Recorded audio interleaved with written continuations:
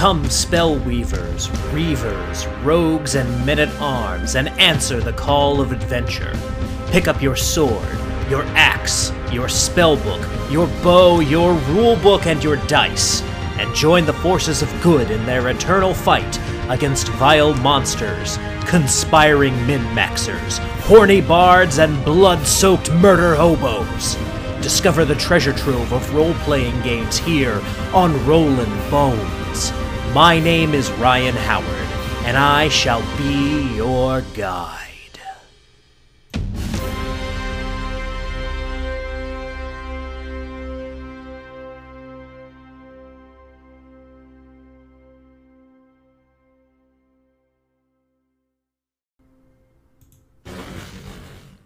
Good evening, Boneheads, and welcome to Rollin' Bones with Ryan Howard, your RPG treasure trove. I'm your host and king of the Boneheads, Ryan Howard, and joining us this evening, you guys know him, you love him, you've seen him on Twitter, you've seen him on YouTube, he does his own live streams, he does Gonzo Up Your Ass with Venger Satanis. Ladies and gentlemen, please welcome Aaron the Pedantic.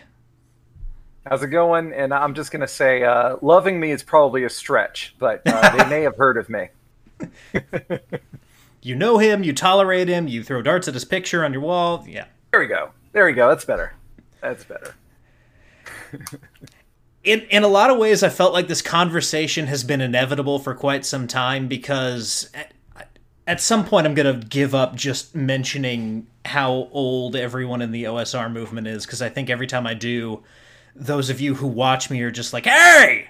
But we are two young guys making content in the OSR world, so I'm glad that we could finally bring this together and show up here on Rollin' Bones together. Heck yeah. Yeah, it's surprising just how many younger folks there actually are that are into all this stuff. Whenever I started running my public old school essentials game, I was surprised to find just how many people were, like maybe younger than me, actually. We had some people in their 20s. I think we had one person that was like late teens, like 19, 18, something like that. But for the most part, it does tend to be 40s, 50s, that kind of thing. Yeah, and I think there's a real thirst for something beyond what 5th edition or either edition of Pathfinder can offer that the OSR has, and that's one of the reasons why I, love the OSR so much. But we'll get into that in great detail, I imagine, tonight. But to start things off, let's begin here at the beginning and ask you these questions everyone gets asked when they come on Rollin' Bones. So, Aaron, how did you get into RPGs in general? Okay, so how did I get into RPGs in general? Well, I've always been interested in RPGs just because I've been a big fan of fantasy for, ever since I was a kid. I didn't read I didn't read Tolkien, I didn't read Harry Potter or anything like that. I landed on, I think there's a book called The Transl Saga was one of them that I read that I really liked. I think it was Gary Paulson. I can't remember the author's name. And a few others that were really kind of more Appendix N inspired. Eventually, I found my way liking the Drizzt novels, even though I didn't really know much about D&D, other than, there's elves and stuff apparently. And I didn't exactly grasp what D&D was until really I was about to start playing it. Honestly, before that, I had played the video games. I had played Neverwinter Nights. I had played Demon's Stone. Baldur's Gate, that kind of stuff. Mm-hmm. But I didn't know exactly like what you do whenever you play D&D, other than just the little 8-bit D&D Flash movie. I don't know if you're familiar with that. Vaguely. Okay, it's pretty funny. I recommend sometime you look it up. It's just a rendition of some cliche people playing D&D and Mountain Dew and Doritos and roll to see if I'm getting drunk, if there are any girls in the tavern I want to do them, that kind of thing. But anyway, like that's like the most I really knew about it. It wasn't until one of my friends, well actually now friends, but basically my wife was invited to a D&D game, And she was like, "Well, I want to see if my boyfriend at the time, me, would be interested in going, and can he come too?" And I said, "Yeah, I guess." They were saying there weren't enough women there, so they needed to try and up the female count, increase the estrogen in the air. And they're like, I guess we'll accept the man too. And she's like, "Hey, do you want to do this?" And I was like, yeah, I've been wanting to forever. So, ironically, what brought me here is technically, in a way, Critical Role. It's kind of what got me there, because the only reason that game was being run was because the DM came out of retirement after, I assume, running 3rd edition. I don't think he did 4th edition. I don't know that he was around in 2nd. But he was like, "Wow, this Critical Role thing is cool, and 5th edition sounds cool, so I'm going to run a game." And then next thing you know, there's this game that I'm invited to, and I fall in love with the damn thing. Although I start saying, there's something kind of weird about this 5th edition and this Critical Role stuff. It doesn't, fit the fiction that I grew up with, that I fell in love with, So that's basically how I got started. And that was not terribly long ago. I've only been in the biz for about 4 or 5 years, somewhere around there. Gotcha. Do you ever joke that your wife was a diversity hire? I have never made that joke, but I will now. Chelsea, you're a diversity hire.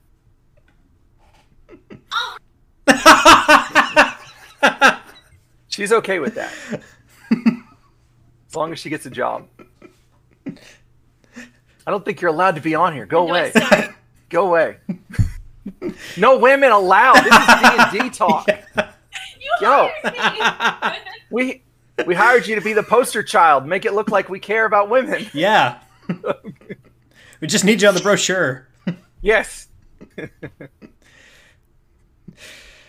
It is always fun to play D&D with your spouse. It was the reverse for me. I had to kind of force my wife to play in a game that I was running, but that can be an interesting set of circumstances, especially when you're behind the screen. Yeah. I'm interested in how that turned out. Clearly you didn't do so bad that she ran away. So you're... No, she's still here, fortunately. But I was accused. I ran a game for my whole family at one point just because I was finally able to convince everyone to, play some D&D and see what this crazy thing that Ryan is into is all about. And I was accused in that game of showing favoritism to my wife, but it was a joking criticism, and everyone had fun anyway, so it ended up being pretty good. That's awesome. Yeah, I've had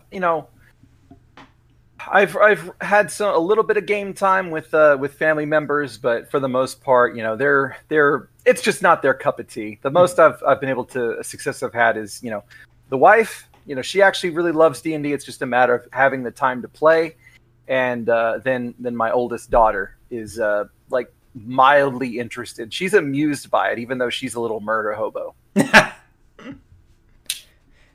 Seems like all kids would kind of start, or most kids would start in that particular position. I know one of my friends runs games for kids after school, and he says like a lot of them will immediately be like, "I want to cut the tooth out of the dragon," or "I want to do this insanely dark thing spawned from the anarchic imagination of a child," just because they can, because they were told they could do anything.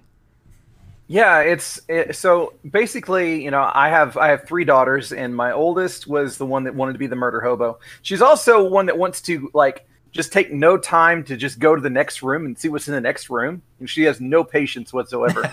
The other 2, they're both around 6 and 7, that area. And for them, I'm all like, yeah, you get back home and there's a dragon living in your house, and they're all like, "Oh, well, I'm going to find you a new place to live, dragon. Don't you worry." So completely different tone, completely different direction, And with that one, I wasn't running like D&D. I was just roll a dice and, tell me what your powers are, and we'll do whatever. But they had fun with that. So. Now, of the game systems that you've played, from your very beginnings up until now, what would you say is your favorite, if you had to pick one? Okay. So I'm gonna have to say Dungeon Crawl Classics, just because that one is I can use that for just about any purpose and really love it as far as having a fantasy game, because it's such a simple chassis that you can just put whatever you want on it, but it still has enough meaningful stuff on there to end up with really interesting things that you can shake from that tree. You know, the way that you have the warriors with their mighty deeds makes for a situation that it's never really boring to play a warrior, because you know, 5 to 10% of the time, maybe eventually even higher than that, you know, you're having awesome crits where you might even just decapitate somebody in a single blow. And I've had it happen, you know, at the table a couple times. You know, you're being able to just declare that you're going to do this cool thing, and as long as you roll the die, you know, the deed die well enough, that then something cool is going to happen. It's not just a standard attack. And I like that whenever you're having combat rounds that are so short, you know, as opposed to like the 1 minute long. With that, it's like, you know, it kind of doesn't make as much sense. But with 6 seconds to 10 seconds, it's like, yeah, you know, we're doing blow for blow. So yeah, you knock them down, you know, you strike from above, all that kind of stuff. The wizards, you know, the way that it handles wizards, makes it where like wizards are always going to be kind of interesting. They're always going to feel a little bit different than the last one you played.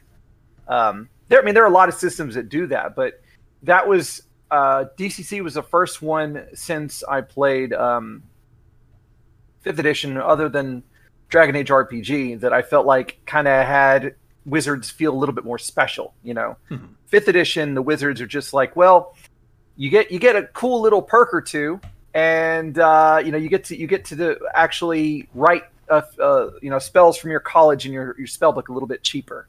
It's like negligible cost anyway. Yep. So it's like, who gives a shit about what college of wizard I am, generally speaking. So DCC makes that incredibly interesting. The cleric doesn't feel, you know, just like I don't know, like a holy magic wizard thing. You know, like, I'm not knocking the old school Vancian magic casting of clerics, you know, because I like that as well. I like it in the older stuff more so than in 5e. But the way that they handle the lay on hands and the cure diseases and things like that, you feel more like you are a miracle worker rather than somebody who's just, you know, having access to a certain kind of spell.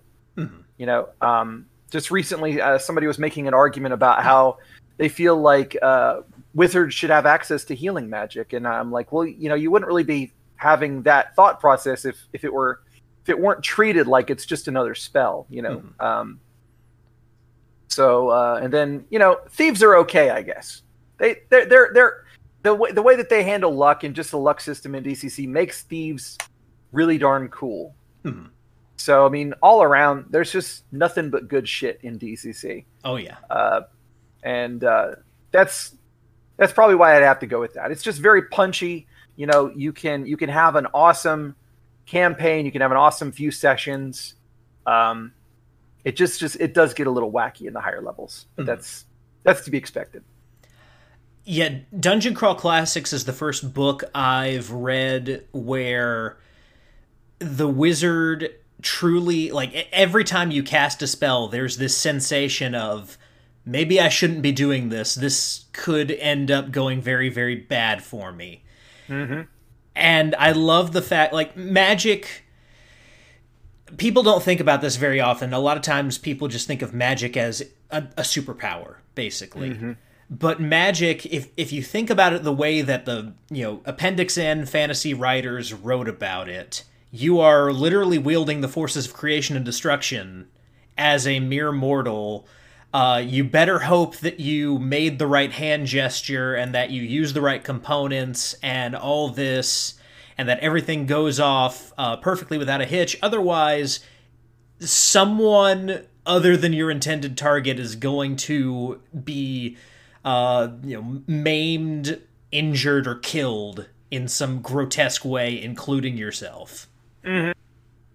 Absolutely. And I think it's even a fantastic expression of the system when even if you do your spell properly, if they try to counterspell you, then you could end up having this cataclysmic event happen. You know, you can get warped into another dimension and have a wizard duel, you know, over a lake of fire or something like that until one of you dies. Oh yeah.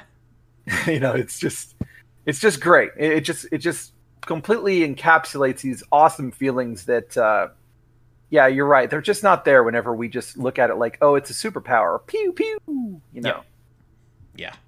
And then with the clerics, just to kind of echo what you said, Professor Dungeon Master, if you're familiar with his content, he has a whole video on clerics and how 5e doesn't do a great job of saying that, you know, a cleric is not going to be as willing to heal you if you don't necessarily, you know, line up with their beliefs. You don't even, like, worship their god or, you know, anything like that.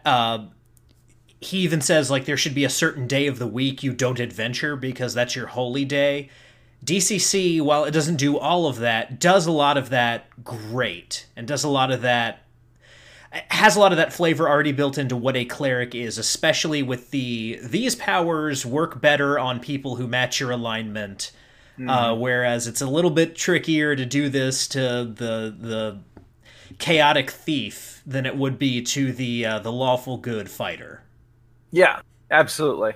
You know, as much as we like to say that people are going to be great players that will take those into consideration, they'll be like, oh, you know, we are of differing alignment. Maybe I shouldn't heal you. It does actually speak for itself whenever you have those things built in mechanically because, you know, DCC is one of the few times that I've run a game where I didn't have to remind the players, you know, that they need to be thinking about those kinds of things. They need to be thinking about alignment. DCC is like, yeah, you're going to think about it all right because, you know, your healing is actually going to be quite inadequate. And there's a pretty good chance that you might piss off your deity. So, absolutely. And shout out to Crafty Matt Craft here in chat with the Robert E. Howard reference. I definitely appreciate that. Hither came Ryan. I appreciate it. I appreciate it greatly.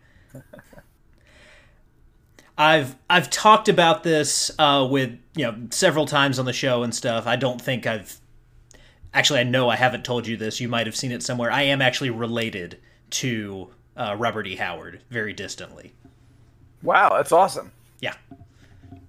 It is one of my favorite things to brag about. I don't have anything cool like that. One of my favorite things to brag about that I have absolutely no sense of pride, or shouldn't have a sense of pride in. It's like when George Carlin talked about being proud of your country, you're proud of something accidental. Yeah. That's that for me. Yeah, but you know what? It's still cool. It's, you know, it's cooler than anything I happen to have. So it is great kudos to you, sir, for your name and circumstance. And Crafty Matt, all Conan and Howard fans are welcome here. Even if you like the Jason Momoa movie, you can hang out with us. It's fine. I couldn't get past like the opening with Ron Perlman doing. There was something that he did in like very early on. I can't remember. It was just so goofy. I couldn't handle it. It was right before he died. It's right before Ron Perlman's character died. I can't remember that either. Yeah. I was so sad too because I wanted to like it. I love. Now I'm a heathen bastard. I own a few Conan books. I haven't read them yet. And as far as like the movies go, I've watched, you know, like the old Conan movies. Mm-hmm. So I need to enlighten myself. I have yet to do so, but when I've always loved the old Conan movies with Arnie. And so whenever I saw that there's one with Jason Momoa, I was like, oh, Jason Momoa, that dude's cool. Like, he's going to do a great job, right? And then, no, I ended up turning it off within like 15 minutes. Thank God I didn't pay for it. One thing that I will say, since you're so like wrapped up and involved in RPGs, I recommend that you start with the story The Tower of the Elephant because as soon as you read that story, every aspect of a dungeon crawl and where that concept came from will automatically make sense. Okay. Yeah, I had that that happen for me whenever I read Jewels in the Forest, Fritz Lieber, the Fafhrd and Grey Mouser story. And then I also decided I was going to have a ceiling try and kill people in one of my dungeons because, you can't read that and then not be like, well, I'm never going to use that.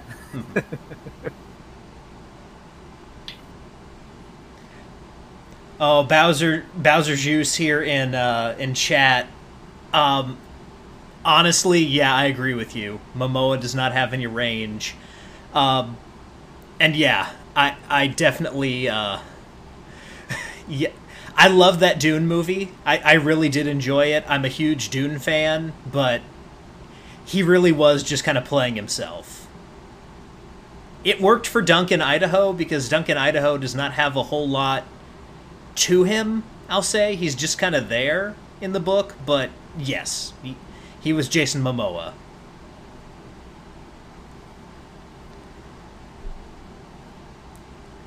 Now, moving on from there, because if we fall down the Dune rabbit hole, we'll be here all night.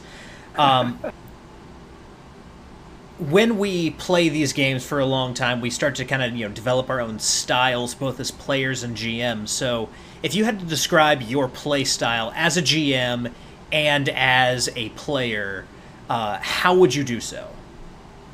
Okay, well, I'll start with GM. So, my play style as a GM, I mean, I'm still developing my craft. I'm not one of these people that has been doing this for decades and decades and has seen and heard almost it all, and all that kind of stuff. There's still a lot of kinks that I end up having to iron out. So a lot of times, my general style is that I try to be as forthcoming as I possibly can about how I do things, and as impartial as I can. Because one of the things that I learned whenever I was starting to run games at first was that I can be a huge damn pushover. And that doesn't make for fun games, in my opinion. If you have the ability to, browbeat your DM into, having every advantage that you want, then ultimately you're not really engaging in the environment as it was designed. Most likely, you're eking out every little benefit. And so, a lot of what I've tried to do is try and use procedures and things like that in order to allow myself to be less partial and just be like, okay, there's probably like this percentage likelihood that would be the case or something like that whenever it's something that's not accounted for or whatever, something I didn't expect, because that's a lot of times how they get you is something that you just didn't expect at all, that just completely blindsides you, and then you're left having to think completely on your feet. And there would be times where they would propose something, and I would be like, "Oh yeah, there's no reason why that," or whatever. So, I guess being forthright about how I do things, being honest with my roles, showing the roles. Like the only time I ever use a Dungeon Master screen now is basically if I legitimately have charts that I need on there. I don't use them to obscure my roles. I'll roll in public. There are some roles that I'll do privately. Those are the ones that in first edition, basically Gary says you should roll privately. The ones like hiding in shadows and those kinds of things. Whenever the players do those kinds of roles, because they don't need to know if they're successful. That's it would actually be not in their best interest to know. Right. But I guess I would say open-ended. I don't like railroad stuff. I feel guilty if I introduce them into a scenario that is incredibly railroaded. In fact, they're actually, it's one of the unfortunate things about DCC is that while a lot of their content they have fantastic adventures in a lot of ways, some of them are incredibly railroady. And so I had some episodes of pure frustration whenever I'm running a scenario and I'm like, wow, this thing really expects me to just funnel them in, to this very specific outcome at every step, and I just hated it. So I tend to favor more open-ended play whenever I'm running things. Honestly, whenever I'm playing things too. Whenever I'm a player, I'd say that I tend to kind of sit in the background for the most part and make sure that everybody gets a chance to do their thing. I don't know why I do that. I guess like I just don't want to step over everybody or anything like that. And I usually try and find a niche that hasn't been, grabbed very well. I try to make that my thing and do it very well. So a lot of times that ends up with me being a cleric because I like being a cleric, and a lot of times other people don't like being a cleric. So I end up doing that and just trying to play the hell out of it, and I usually try to play into archetypes. That was one of the things when I first started playing, I wanted to subvert archetypes all the time. I wanted to be the orc sorcerer, the orc wizard, that kind of thing, and trying to be, I don't know, like the happy-go-lucky good guy warlock, that sold his soul to the devil, that kind of thing. And nowadays, it's not so much as interesting to me. Nowadays, it's a lot more interesting to lean into the archetypes, to play, the courageous, charismatic leading fighter, that just loves the thrill of battle and all that kind of stuff. And then to find the subtleties about the character that's interesting and let that develop over the course of play rather than be something that I predetermined. So I think that about covers it. Yeah, I definitely need to shout out the archetypes thing. I think what we need is a renaissance of archetypes. We need people to realize that those things became not cliche, but they're things that people rely on in stories for a reason. They've lasted this long and become the standard for a reason. And it's because they work. It's because they work well, and they give you a good foundation. They make sense, and they allow you to then expand on the firm foundation that you have built of the, like you said, courageous, charismatic leading warrior, or the kind of the dark and brooding warlock who sold his soul to the devil. All of these things, they fit, they work, they make sense, and once you have that foundation, you can then build on it. But if your foundation's weird and lopsided, then everything you build on it's going to be weird and lopsided. Yeah, that's tended to be the thing that I've noticed, because I do play with a lot of people that they still like to do the subverting stuff, and what I tend to notice is that a lot of times it feels very two-dimensional and gimmicky, and so because of that, it kind of seems to grow a little stale. I don't.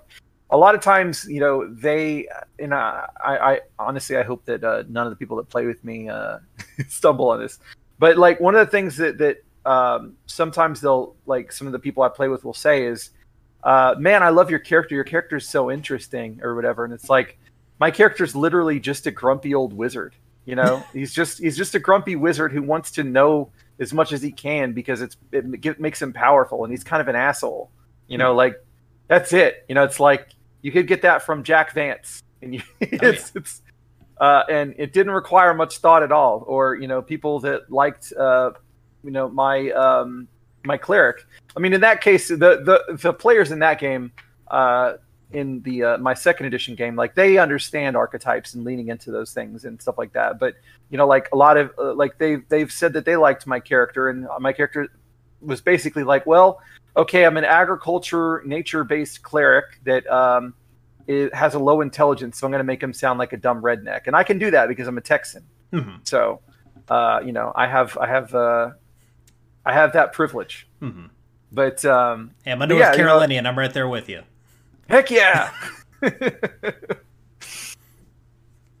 We should not have the barbecue conversation. Neither of us are going to be happy with that outcome. Probably not. I'm not a big barbecue purist. I just love eating it. So, Although I do think that sauce belongs on barbecue. I do.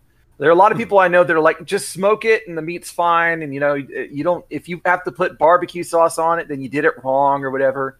But I say screw those people. I like my sauce. Absolutely. And I will say that the best brisket I ever had was in Texas. So there's that. You'll have to let me know where you got it. It was hard to eat. I went to the one in Coppell. It was actually at North Texas RPG Convention. Oh, okay. Okay. I'll have to see if I can find that place sometime. I've heard that there are a couple just kind of around the DFW area. I don't know how like far and wide they are or what town specifically they're in. I just know the one that was closest to North Texas RPG Con was the one that was over in Coppell, and it was the first time I'd ever been. It was the first time I'd ever been to Texas. Was that convention? And so I drove over there, and I was just like, this neighborhood is nice. Yeah. Speaking of, how did you feel about North Texas RPG Con? Oh, I loved it. That is the best convention experience I have ever had, and I got to play Deadlands with Shane Hensley, the creator, at another convention. So for it to dethrone that is, that was a fun convention. Yeah, I absolutely loved it. I'm just kind of depressed that I didn't catch more of it, because I arrived like Saturday, I don't know, afternoon, and I stayed there until maybe like, I don't know, 10 o'clock at night or something like that, and I didn't even get to make it, to the midnight auction, which sucks because I heard that that's a lot of fun. Oh yeah. And then, I slept in a little bit too much on Sunday. And then by the time I got there, a lot of people were packing up and leaving. I was like, what the crap? Y'all didn't tell me you were going to do this. I was scrambling for some last minute interviews. I got to sit down with Matt Finch for a while, which was really cool. Mm-hmm. Matt's a great guy. I love Matt. He is. That's what's really awesome is, a lot of these OSR creators, they're just chill, humble people, like they just want to talk with you about games and share the love, and it's a beautiful thing. None of them seem to have, their heads are too big or anything like that. They'll take the time and talk to somebody that they've never heard of before. So that's cool. I appreciated that. Yeah, at least I would have been surprised if he had heard of me because I feel like I'm too edgy. It's a fun and unique experience to just be like walking around the hallways, and then you turn a corner and there's Zeb Cook just walking around amongst the people. Yep.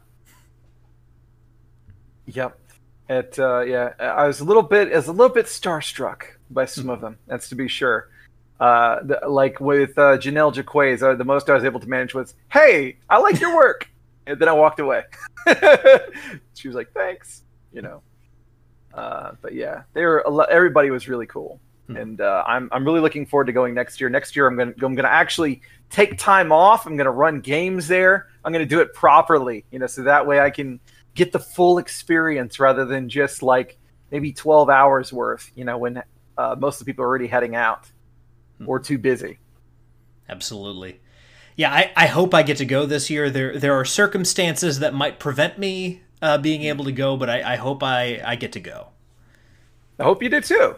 It'd be cool to get to play with you, man. Absolutely. And if I go, I will be running something. Nice. Any idea what you would run? Yeah, so I'm working on a game called Nighthaven right now. It's a setting / series of adventures. Right now it's just in 5th edition because that's what I'm most familiar with. Mm-hmm. It's kind of my attempt to OSRify 5th edition and to add a little bit of like Lankmar into 5th edition. Okay. But at some point I'd love to be able to like turn it into a DCC setting and have like DCC modules for it. Those are really the two places that I'd focus would be, DCC and 5th edition. Mm-hmm. But right now it's still, I'm developing it. That's the game we're playing on the stream every now and then, and so it would be something in Nighthaven. Okay. So how far into it are you as far as the development goes? I have everything worked out. I just need to put it into a document. Oh, okay, okay. All right. So did you like redo the class structure, or are they just like new subclasses, or? So everything's the same. It's a lot of just like recommendations, and there are a couple different supplements that people have put out that make 5e work a little bit more like an OSR game. The best one that I've run into is 5e Hardcore Mode by Hanker and Fernell. It's very good. It really does kind of make 5e feel a little bit more like 1E or like second edition AD&D. It really is a cool system that simplifies a lot of things and makes it feel more old school and a lot more deadly. Mm-hmm. Yeah, that seems to be a lot of the thing that people are clamoring for with fifth edition that they don't seem to feel satisfied with is that it's just a little bit too forgiving.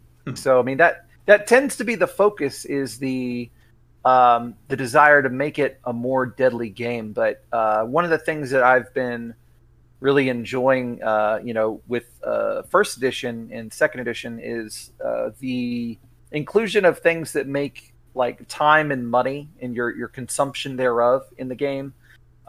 Just the progression of things, and try and make the world come to life, make you take your time developing the campaign and having all kinds of different factors that feature in. I feel like, that's something that could also be interesting to see more of.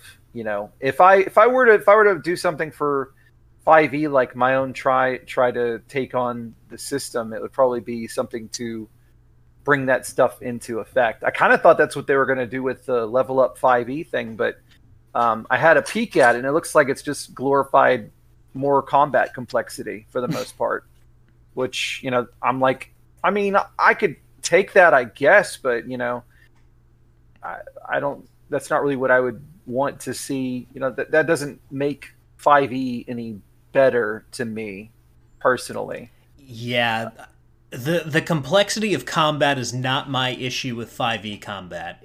5e combat is as simple as it needs to be. The problem is it just takes too long. Yeah. So adding complexity is not gonna do you any favors, really. Yep. Yeah. So how do you feel about those kinds of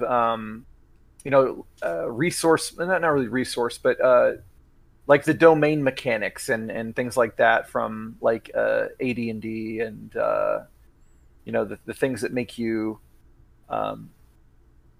find more ways for the players to spend money, to constantly desire money and be thinking of what they're going to do with what time they have and all that kind of stuff. I do really, really like that particular side of things, because there is a point at which you're just like, what do we do with all this money? Especially especially in 5th edition, where it's very easy to just I've heard people call it Monty Hall style games. I'm very guilty of this, where you're just like, magic items, money, here's everything your heart could ever desire, everything to make you as amazing as possible. And then they're just like, now what do we do? I've had it pretty bad with that. I'm usually the one who's desiring to have the DM be not generous at all and to actually be kind of a pain in the ass. And instead, a lot of times what I get is them just throwing stuff at me. Like I've even had, GMs actually just say, "Hey, so you stumble on a horde of magic items. Pick the ones that you want." And I'm like, "What do I see there?" And they're like, "No. Go into the Dungeon Master's Guide. Oh no. And pick the ones you want." And I'm like, "What? That's not how this is supposed to work." Like. Plus, I don't feel like I earned this, So, there are people that they play the game for the social interaction, with other players. They play it for the ability to express their character, to do the voice, to write their fanfic backstories and stuff like that. And like they're going to be happy with 5e being played that way. Even with the Monty Halls and whatever, probably. But there are different tastes. And my particular taste is I like to feel like I earn everything I get, that I'm being properly challenged, and that the world is something that we can delve into in a real significant way, and we're not just like hitting little tourist attractions on this grand epic adventure path that is being laid out before us. I don't like being just actors in a play, basically. Absolutely. Crafty Matt's making some good points here in chat. There definitely is a lot of onus on the DM to make sure that you're not just kind of overpowering your players just on that side. With the no ammo or weight tracking, I try to do that in a very common sense way. I do make players track their ammo. I don't make them explicitly track the amount of poundage they're carrying, just because that's a lot. What I do with that is common sense, where if someone's just like picking up a lot of weapons, I'm going to be like, how many weapons are you carrying right now? And if they're like, oh, I got like 2 long swords and stuff, I'm going to be like, no. You got to drop something on the ground right now. Yeah, that's a good way to go. I don't know if you've ever seen there are a few different RPGs that have done this, but Lamentations of the Flame Princess has it's basically a point system. So it kind of breaks down like a big item is this many points, a small item is this many points, and then like this many coins will be 1 point, and then like you get a bonus to how many points you can carry based on your strength. And so it makes it a little bit easier. Then I've also seen some that do like slot systems, and those I don't really I'm okay with coin weight. I did that with Old School Essentials. I'm going to do that with AD&D.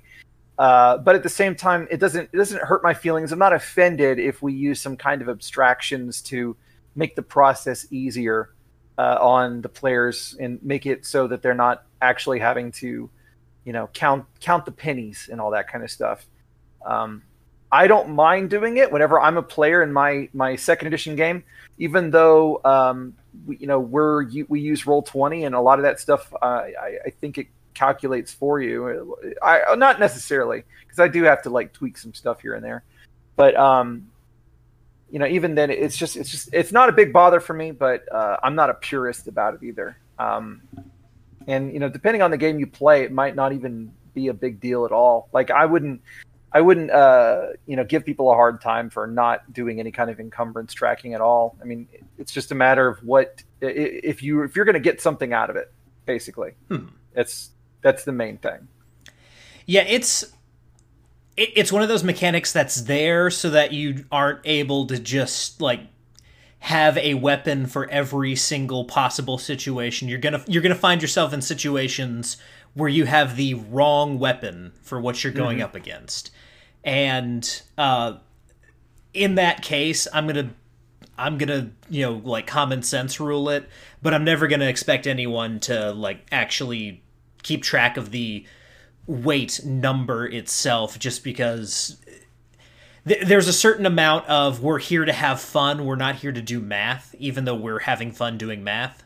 But it's little things like that where abstractions, hand waving, that kind of stuff is where I would land on that. But there needs to be something there. Otherwise, you're going to have the monster that's immune to slashing damage, and someone's going to be like, well, it's a good thing I brought my rapier.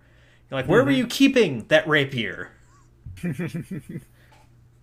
Yeah, I will say this. I have had a few instances where encumbrance played a very interesting role in things. So in Old School Essentials, which is basically just BX for anybody who listens who doesn't know, one of the things that they have on there is basically the more weight you have, the slower your movement speed is going to be.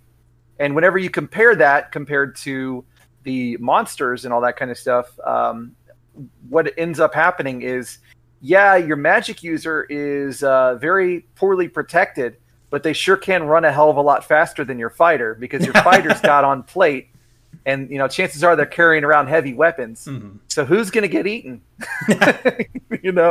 And so actually, I had a player once say, Aaron, with these rules, like, we can never outrun the monsters. And I'm like, no, you really can't. You can drop some gold or drop some food and hope that they fall for it. Or you can trip whoever you like the least. And that's about it. Absolutely. And as long as, like I said, as long as it adds to your game. If it doesn't add to your game, if you're not interested in that kind of dynamic, then skip it. Who gives a shit? Absolutely. And Crafty Matt made another point here in chat. A lot of DMs really just kind of ignore that the DMG exists. I will say, for most DMs, it's just a list of magic items, because that's where they're kept.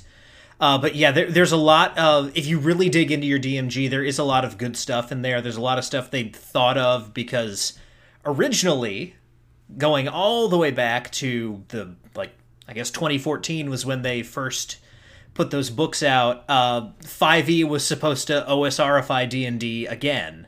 It was very influenced by a lot of the OSR stuff that had come out in the wake of 3.5 and 4e.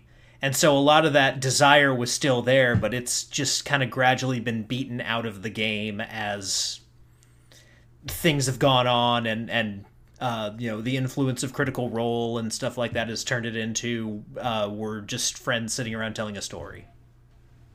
God, I hate that. I don't know if we. So yeah, Critical Role, I think, plays a pretty strong effect in it. But Wizard of the Coast has been really making it easy. Like anytime they're doing their tweets, they're doing their videos. Dungeons and Dragons, they'll always be like, oh, it's collaborative storytelling and all those kinds of things. And I'm like, oh, why do you do this? It's not that. If you're doing that, then you're tossing the game out the window, and you're just having drama time, which is fine. Like, people can do that if they want to, but like, that's not what the rules cover. Like, all they're doing is they're just selling you a bunch of fluff, and then telling you to not look at what the game actually is. I get mega triggered by that, so I apologize. Yeah, and I've used that one before. Unfortunately, just because it's a lot of it's how I've explained to my normie friends or my parents what we're doing.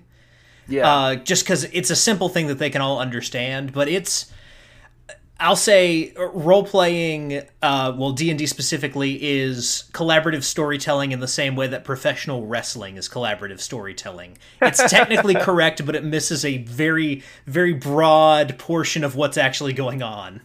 Mm-hmm. Yeah, I could go with that.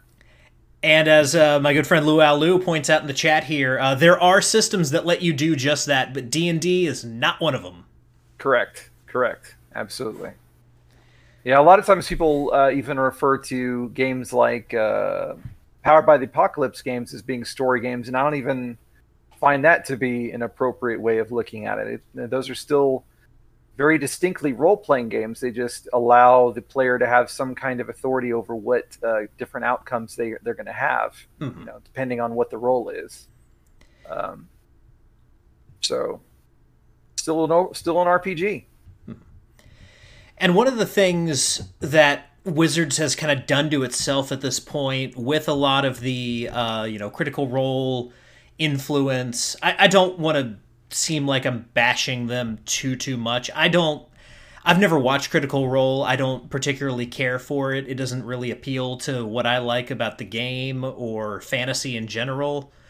But I can't say that I hate it or hate any of the people on it. The fans annoy me, but I've listened to about 70 or 80 episodes of Critical Role. Gotcha. And I would not want to play in that game personally.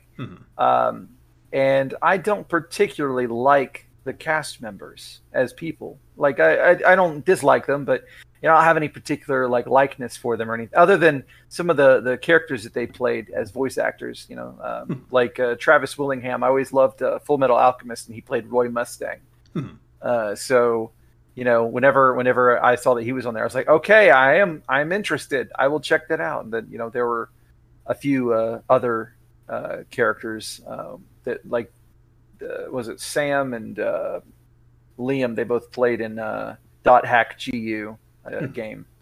But in any case, it's clearly not my cup of tea, and they definitely have a very interesting fan base. The fan base is eating itself right now, and I'm just kind of looking on, mischievously enjoying the carnage. But one thing that I found interesting about a lot of this kind of newer crop of they call themselves fans. What a lot of them are, and I'm not trying to be that I'm not trying to be Thaco the Clown, which they have now introduced. But a lot of these people who are calling themselves fans, what they are really is dilettantes. They're here because Stranger Things mentioned Dungeons and Dragons, and that got a whole bunch of people thinking about it, and Critical Role got super popular, and so there are people who otherwise would not be here who now want to be involved in, or not even really involved in, they just want to be able to talk about RPGs on Twitter, so it seems like they are into the hip, cool thing, but they're not sticking, and Wizards is not putting out things that are creating sticky fandoms. These people are going to go away in a few years when all of this, stops being cool or stops being in the zeitgeist. Whenever Stranger Things is canceled and the Critical Role people decide to do something else with their time, these people are going to go away. And who's going to be left? And one thing that I think the OSR is doing better is here's more varied things, more interesting things that are going to get people involved who are going to stay involved. And all sides of the OSR, I think, are doing this really well. Even I know there's conflict as to who counts or who does what. But everyone who is using that term OSR, what I think they're doing really well is they're creating interesting products that are getting people to pay attention and stay longer than they normally would. What are your thoughts on that? Do you think that the OSR is doing a particularly good job of that, or what do you think about that?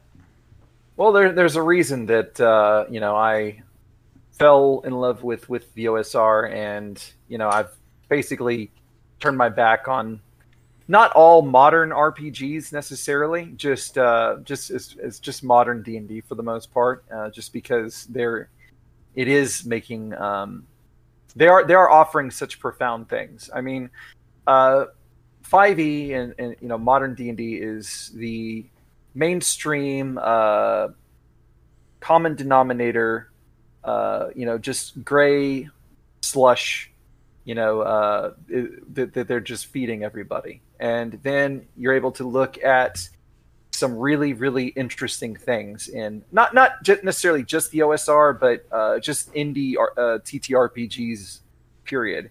It's just that I tend to find that the ones in the OSR tend to be better quality for my purposes. A lot of times you see a lot of stuff in the indie scene outside of the OSR, and it tends to be really artsy and just kind of bizarre. And as far as actual gameable content, it doesn't really seem, in my opinion, to hold that much merit. Or it's something that maybe you can play for a session, and then you never touch it again. Whereas with the stuff in the OSR, I have worlds that I can play in that are genuinely the thing that your family should have been afraid of whenever you were growing up. Not the oh my gosh, I just looked at the monster manual and it talks about how demons and devils work and stuff like that. No, we're talking about like like Lamentations of the Flame Princess stuff, where you've got some truly nightmarish things happening, and it's just awful. And I don't want to have people come over my house and open the wrong book sometimes because they will not like what they see. Like my Carcosa book, for instance, or Death, Love, Doom. Actually, I don't have that in physical, and I don't know that I'm going to get it in physical because that one is a little bad. But yeah, I mean, and where do I find that kind of stuff? I find it in the OSR, with Chalt, Vendor Satanis's stuff, Yep. It is gonzo weirdness, but at the same time, it is genuinely good stuff that you can run a good game with. And a lot of that is that, they're taking tried and true design philosophies and methods and things like that, and they're innovating with those rather than just kind of throwing things at the wall and seeing what sticks. And so you get a taste for the absurd and the strange while still getting something that is functional and practical, and it works. It's great, and I see what you're saying about people that are going to stick around. They're going to have that for them, and literally, one of the games that I had been complaining about for a long time was a game that basically the DM ended up just saying to me recently that he was frustrated because what all of this epic fantasy that we do. He's run a game for a year now, and then he has the big bad guy that he's been looking forward to introducing the characters to for all this time, and then the characters are just these defiant little shits that are just like, oh, you're nothing, we don't care about you, we're just gonna kill the shit out of you and lol all day. And so he's like, I should be able to have a game where the bad guy is actually intimidating in some way, and that they don't assume that they're just going to be able to trounce the ever-loving hell out of him. And, so I'm slowly winning him to the dark side of the OSR, with these promises of games where, yeah, you can drop dead with a single few bad die rolls. And, those people are going to come. They're going to come. Some of them will be won over by the other genre types, or maybe a few will go to like a Warhammer Fantasy 4th edition or something like that. But I think a hell of a lot of them are going to say, well, I kind of like the D&D engine, but I kind of wish it was a little bit more brutal. And then they go off in that direction, or I kind of wish it was a little bit more weird or fairy-like, or whatever. Death metal like if you want your Morkborgs. Yeah. But there's one thing that continuously kind of holds people back from realizing there's more to this than just D&D, and that's the online, the terminally online weirdos who are demanding that every RPG road has to lead to 5th edition or D&D at some point, and that D&D has to be the end-all and be-all of RPGs. Do you ever watch DM Bloodworth stuff on YouTube? We're buds.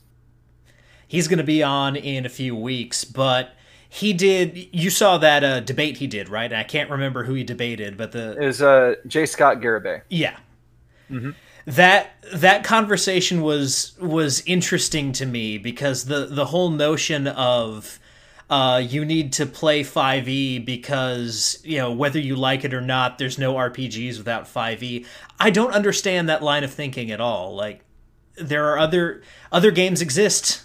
If you want that, you play those other games, but you see the same thing in in movies, on TV shows. It's the reason why everything that you loved in your childhood now has to be changed, because it's not enough to have this piece of media has what I want in it. No, this piece of media has to have what I want in it and be popular. Mm-hmm. Is the thing that so many people are demanding, and I just find that whole discourse to be beyond comprehension, and really it's the thing that's like tearing the community, the thing that's tearing RPG fans apart. I is felt this, your internal cringing whenever you said the word community. yeah, this notion that because D&D is the most popular thing, it has to be everything to everyone. I really don't understand that mindset. No, I don't either. Clearly, they didn't grow up being accustomed to being one of the few people that liked something, and then just getting used to having maybe one or two people to share that thing with. Growing up where I did, it was not very common to have people that liked death metal and just hardcore rock and I don't know, just like nerdy stuff in general. It just wasn't a big common thing. So I kind of got accustomed to being one of the few that's like, yeah, I know what Final Fantasy is. I know what an anime is. This is back before, people in high school knew what that shit was. I was like one of three people in my grade that knew what that was. And damn it, you get used to it not being popular. Then once it gets popular, you're like, what the hell happened? My special thing. Yeah. My brand. It's been taken. Yeah, when it's really the people who want their thing to be the popular thing and are apoplectic when it's not. What they don't understand is we're nerds. We were used to being the only person who knew anything about whatever it was that we knew anything about. We're used to it. We don't need our interests to be in the zeitgeist, and then when they are, everything ends up kind of moving away from where we liked it. It's you're in our territory, basically. Yeah. You've entered our world, and if you're going to mess it up, we're gonna be upset. Sure, you see a lot of that, but you're also seeing people just being like, you know what?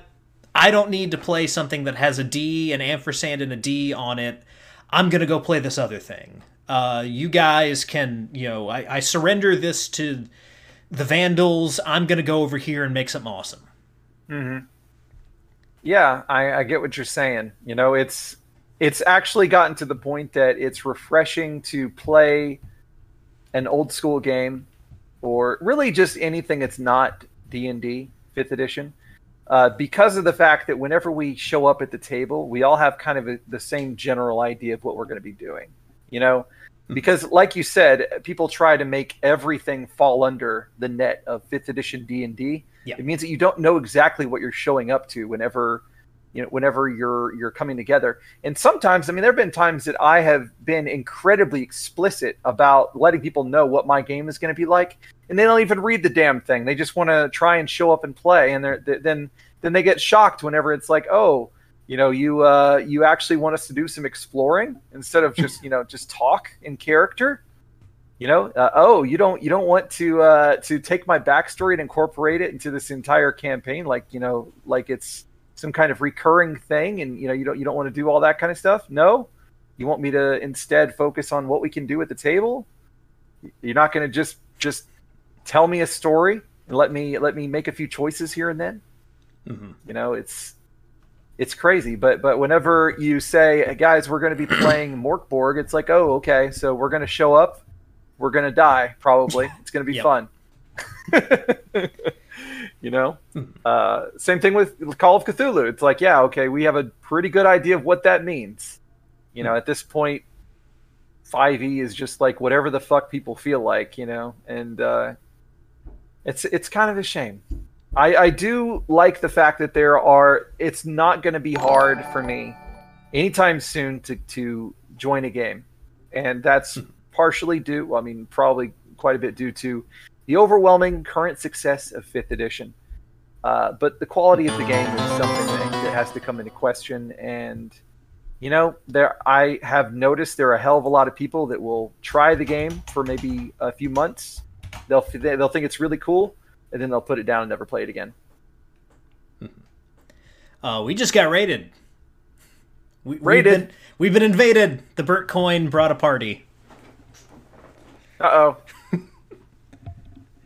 Well, good thing that I had a few henchmen, guarding, the campsite. So, they should be having some some burning coals tossed in their heads and things like that.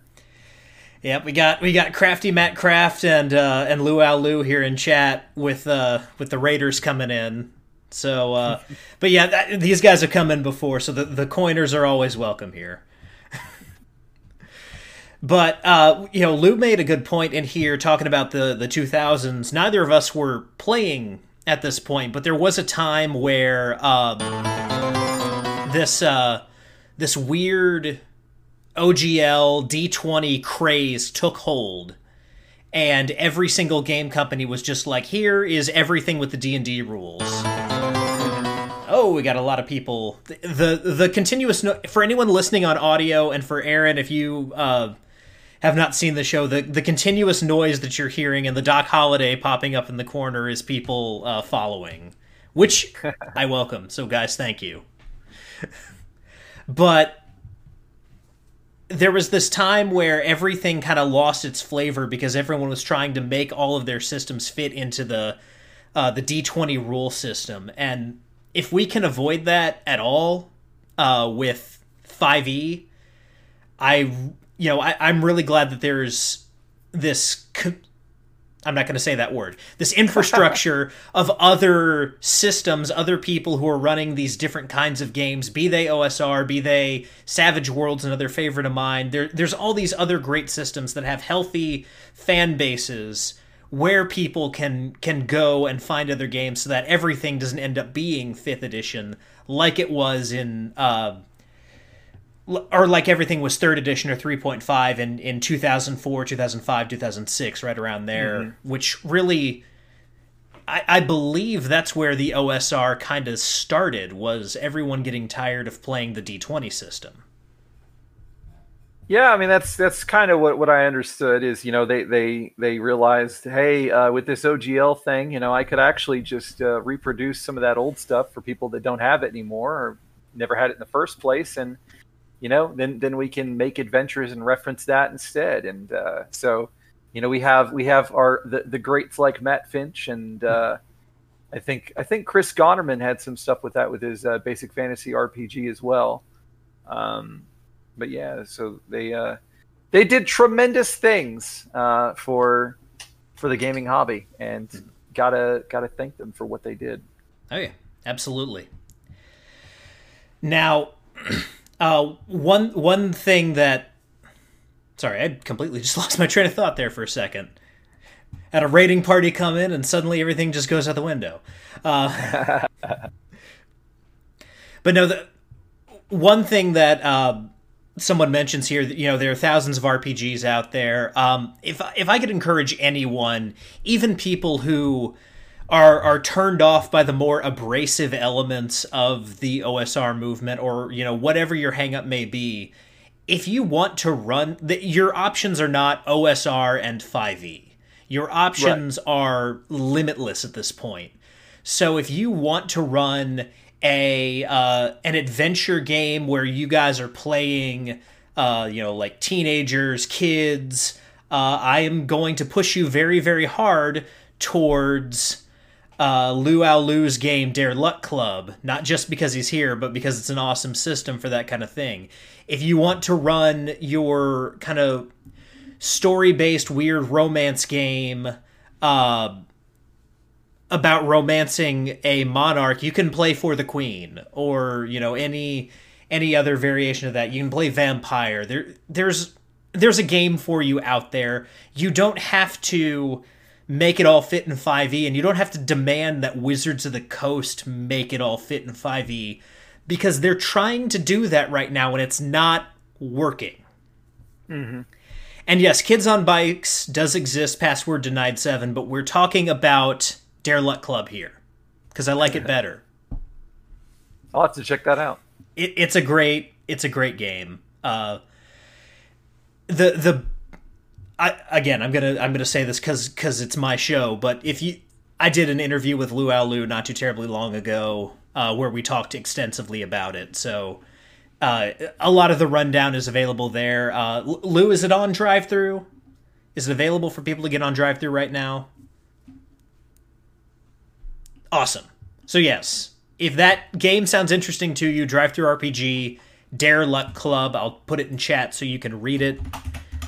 For those of you who can't understand what I'm saying, which shouldn't be most of you, I think I pronounce words very well. But yes, there we go. So yeah, one question that I forgot to ask you at the beginning of the show that people are going to kill me if I don't end up asking you, and this has nothing to do with anything, this is completely out of the blue, but everyone has to be asked this question when they come on the show. And the answer to this question can be as philosophical or as sophomoric as you want it to be. Aaron, if you could put anything on a t-shirt, what would it be?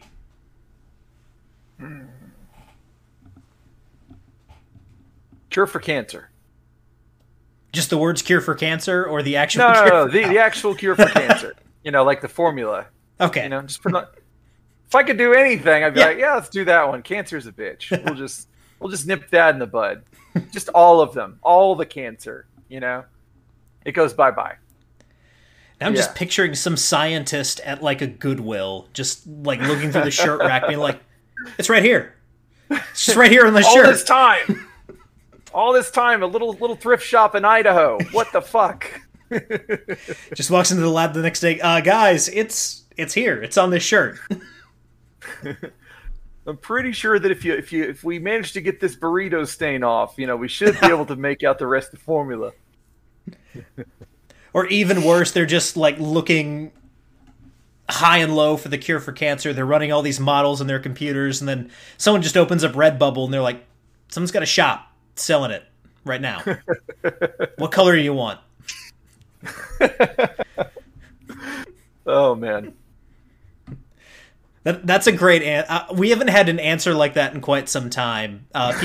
People have similarly played around with the rules, but that is that's going on the record books. I love that. Thank you. So when it comes to your content, where can people find you? What are you typically doing every week? What does content from Aaron the Pedantic? I always put an N in that word where it's not. What does content from Aaron the Pedantic look like on a week-to-week basis? Well, I'm not the most regular dude as far as my programming goes. Once a month, I do Gonzo Up Your Ass, which is a show with Venger Satanis, where we talk about Gonzo, metal, and typically 80s movies. A lot of times, you know, we kind of devolve into just talking about movies. Mm-hmm. A lot of times, and we have a good time. We do that once a month on a Tuesday, and usually it just depends on what Tuesday is convenient for both of us. So that one's kind of up in the air a lot. You know, I do videos pretty much whenever I get the inclination, which means I'll probably do at least once a week. You know, basically just kind of depends on how busy my week is. And usually my videos are going to be looking at products that are OSR, commentary on some of the scuttlebutt in the role-playing game community. Like recently we were talking about the TSR debacle. We were talking about what was the other one? Somebody being upset about a lack of content warnings on Vaesen, the new Free League RPG. You know, stuff like that, which one person has you know, very kindly said that Aaron the Pedantic is a guy that complains about things nobody cares about, and I will wear that with a badge of honor. Other than that, I occasionally give some advice whenever I find there's something useful that I was able to pull off, even with my meager years of experience, or whenever I've found a useful tool or something like that. I like to share it. But mostly I just like to talk about cool stuff and things that I appreciate. Like I've just been kind of fanboying over first edition AD&D because it's my first time really giving it a genuine try. So, you know, I talk about my readings of the Dungeon Master's Guide and the Player Handbook, and I'll be talking about my upcoming Greyhawk game that I'm going to be running starting in January, and there'll probably be some campaign diaries and stuff like that. I do have a blog, but I don't post on it very much anymore, so I need to get back to it. and I'm not one of the very insightful bloggers. So it's not a good vlog, but it does exist, and you can find that also on my YouTube channel. There's a link to it there. I talk a lot of shit on Twitter, so people can find me there. What else? I have been working on modules that I've written, and I'll be publishing those again soon. I published and then took them down because I found something that it's kind of complicated. But long story short, I thought I was going to die of COVID. I was like certain I was going to die of COVID, so I was like, I need to publish this now. And then I was like, oh wait, I didn't die, and this actually ended up being kind of crappy, so I'm going to take it down, and then I'm going to put it back up later whenever it looks better. So yeah, that's pretty much it though. So there will be modules to look forward to if people like stuff that's a little bit grim and sometimes bloody and crazy. Then they might like some of the stuff I write. Mm-hmm. And if anyone's looking for recommendations of where to start, the most recent stream that Aaron did about the TSR most recent controversy that he mentioned, that's a good one. How AD&D can be better for you than 5e D&D, that's a great one. The Strixhaven conversation, I thought that was pretty awesome. And then my personal favorite recently was How Dare That Mob Boss and the New Player's PC. That was a great conversation. That whole article situation making the rounds online, that was just... I read the story and I was just like, well, of course. Of course that's what happened. Mm-hmm. Yep. What can you say though? There are people that they just have different expectations, and what killed me about that was that the player actually seemed to have taken it better than a lot of the people that reacted to it. Hmm. And one thing that I will say, and I said this with Hanker and Fernell on, and he agreed with me, this is good advice for anyone just starting out in RPGs. You're not going to fully understand this hobby unless you play, you can play your super powerful 5e game where you've got everything, but then you should also play a game that's on the other opposite end where your character starts out in poverty and has to really scrap their way up to the top. You need to find your outermost limits of this is the far extreme of how powerful you can be, and this is how lowly and beat down your character can be. And then find the place in the middle where you like your game. Mm-hmm. There are so many people who only play the powerful. No one really plays only the poverty games except for the people who started out in the 70s. But no one, modern players tend to just kind of lean on the powerful, and you really need that other side. Even if you never want to play another OSR game again, you need to know what it is and what it's like, just for one session. Just to know the breadth of what this hobby can offer. So anyone out there who is not sold on OSR, or you think that we're being mean, making fun of you for being so precious about your character, play one of these games and see what you think about it. Then come back and you can continue telling me that I'm a jackass, or maybe just maybe you'll come around to my point of view and think that I'm right. But, at least know what's out there. Know the options that you have. Absolutely. That's a large part of what got me to try the OSR to begin with. Was typically whenever people tell me something's bad, I want to look at it and see if they're right, and I want to challenge whether or not it's actually bad. And people said, AD&D was overcomplicated, and nobody likes the old school stuff because it's too easy to die and your characters don't matter and all this kind of stuff. So I had to go and try that, and then I got into the OSR. Then what everybody made fun of in the OSR? They made fun of Dungeon World. So you know what I tried next? Dungeon World. Yeah. And you know what? It's not that bad. It's its own thing. I think it's important to just try different stuff, and don't knock it till you try it. Generally speaking, there's some things I'll knock before trying, but RPGs are generally not one of them. Hmm. If you ever hear me speaking ill of something I haven't seen or played or anything like that, generally what I am knocking is the fans of that thing. I'll put that out there. Like I have never really been interested in BTS and having listened to one, or being forced at gunpoint by Google to listen to one of their songs on loop in one of their commercials. I don't particularly care for it, but I was rolling my eyes at them before I ever heard one song because of their fans. And it's the same with some of those RPGs. So I'll put that out there. Yeah, people will turn you off on certain things. And I think that's why the OSR does get a bad rap sometimes, is because that effect does play into some people's experiences. They'll have their conversation about their favorite tiefling bard and how much they love that character, and then there'll be somebody from my neck of the woods that's going to say, "Wow, y'all are stupid. This character is ridiculous. Like, you made a deal with the devil, or you've got devil blood in you. So like, why would you be accepted by the rest of the community or whatever?" And then they're like, "Oh my God, that's what people are like over there."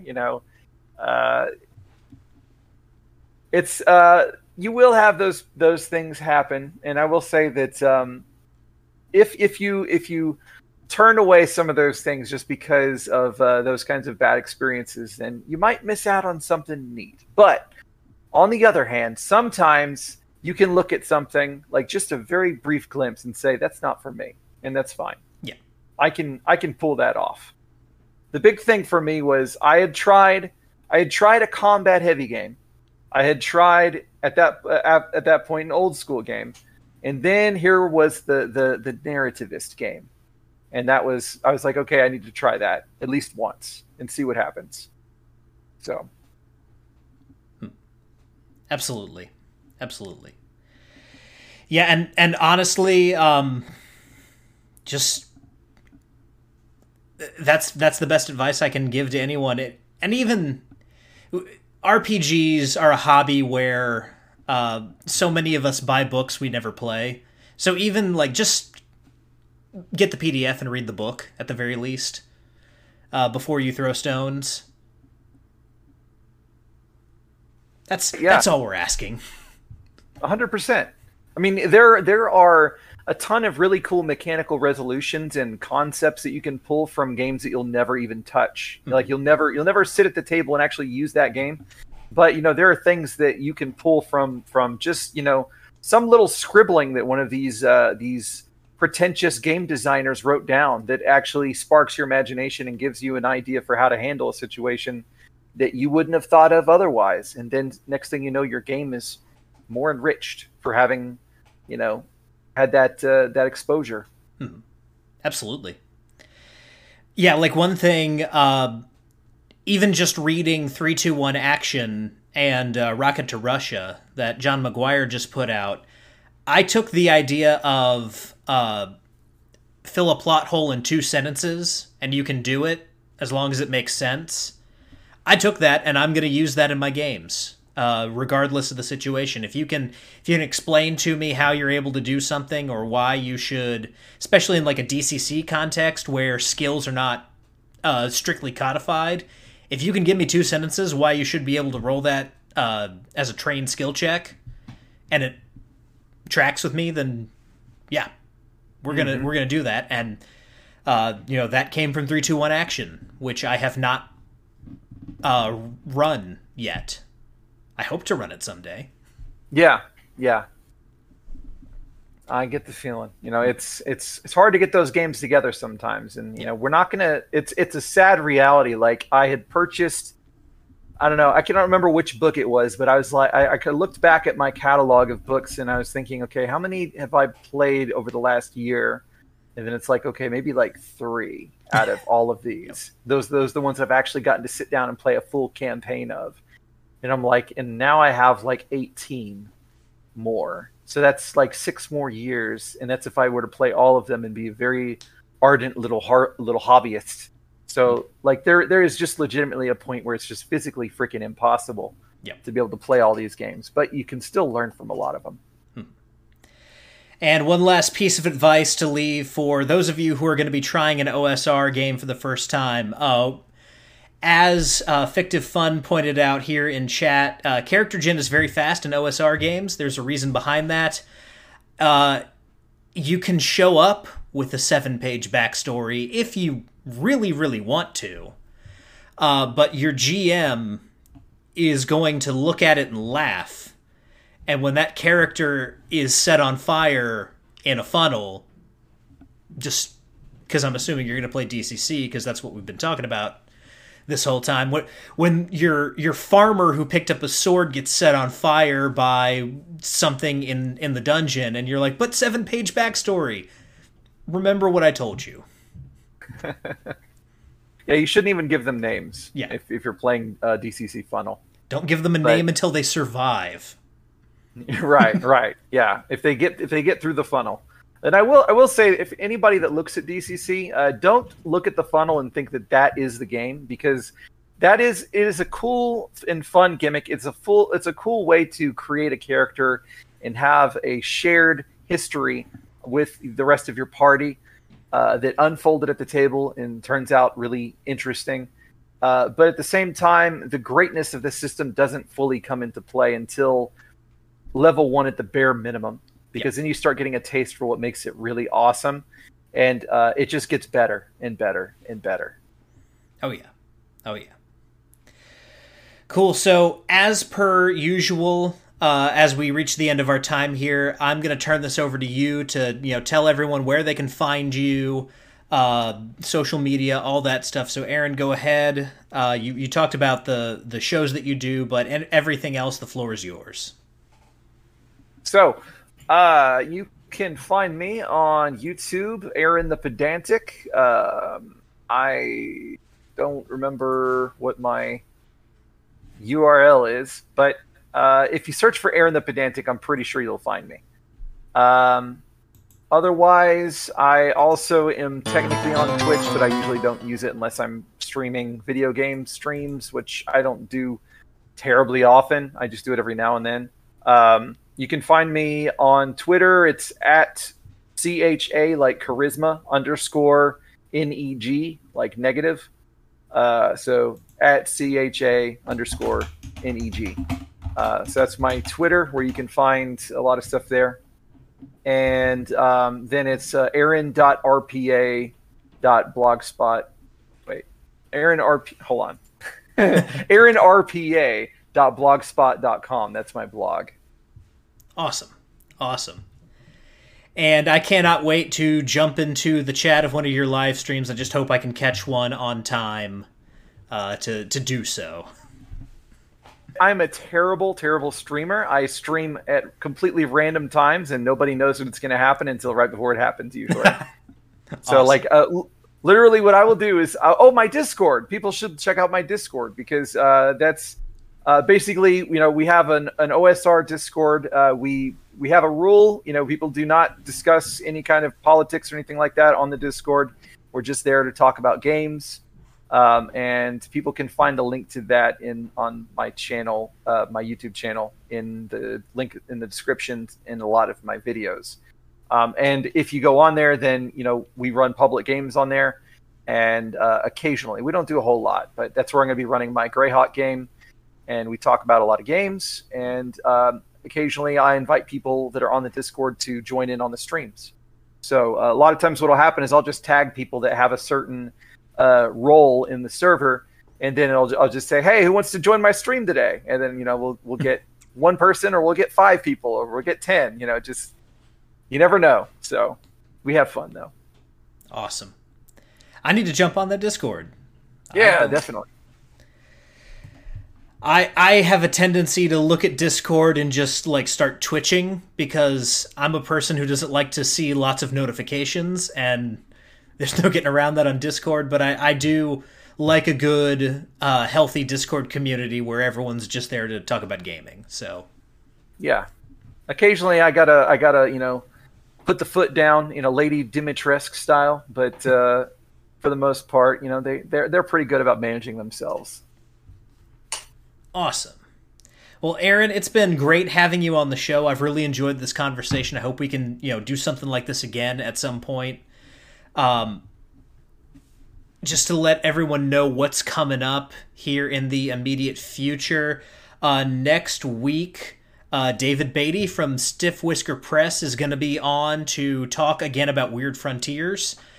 So for anyone in chat who is unfamiliar with Weird Frontiers, it is DCC with a Weird West flavor to it. So if you want to run Dungeon Crawl Classics but cowboys, Weird Frontiers is your game. I've had my eye on that. It's a ton of fun. It really is like a really cool system. It's got a lot of Lovecraft influence, a lot of direct Lovecraft influence. It is a fantastic Weird West game, though. Yep, he'll have to shut up and take my money. Absolutely. And then at some point, sometime in the near future, hopefully this week, but who knows, I will be doing an unboxing of Batman the Animated Series Adventures. I've got it behind me. You can see the very top of one of the boxes just over my shoulder. But we'll be taking a look at that because God knows I haven't made enough videos on it.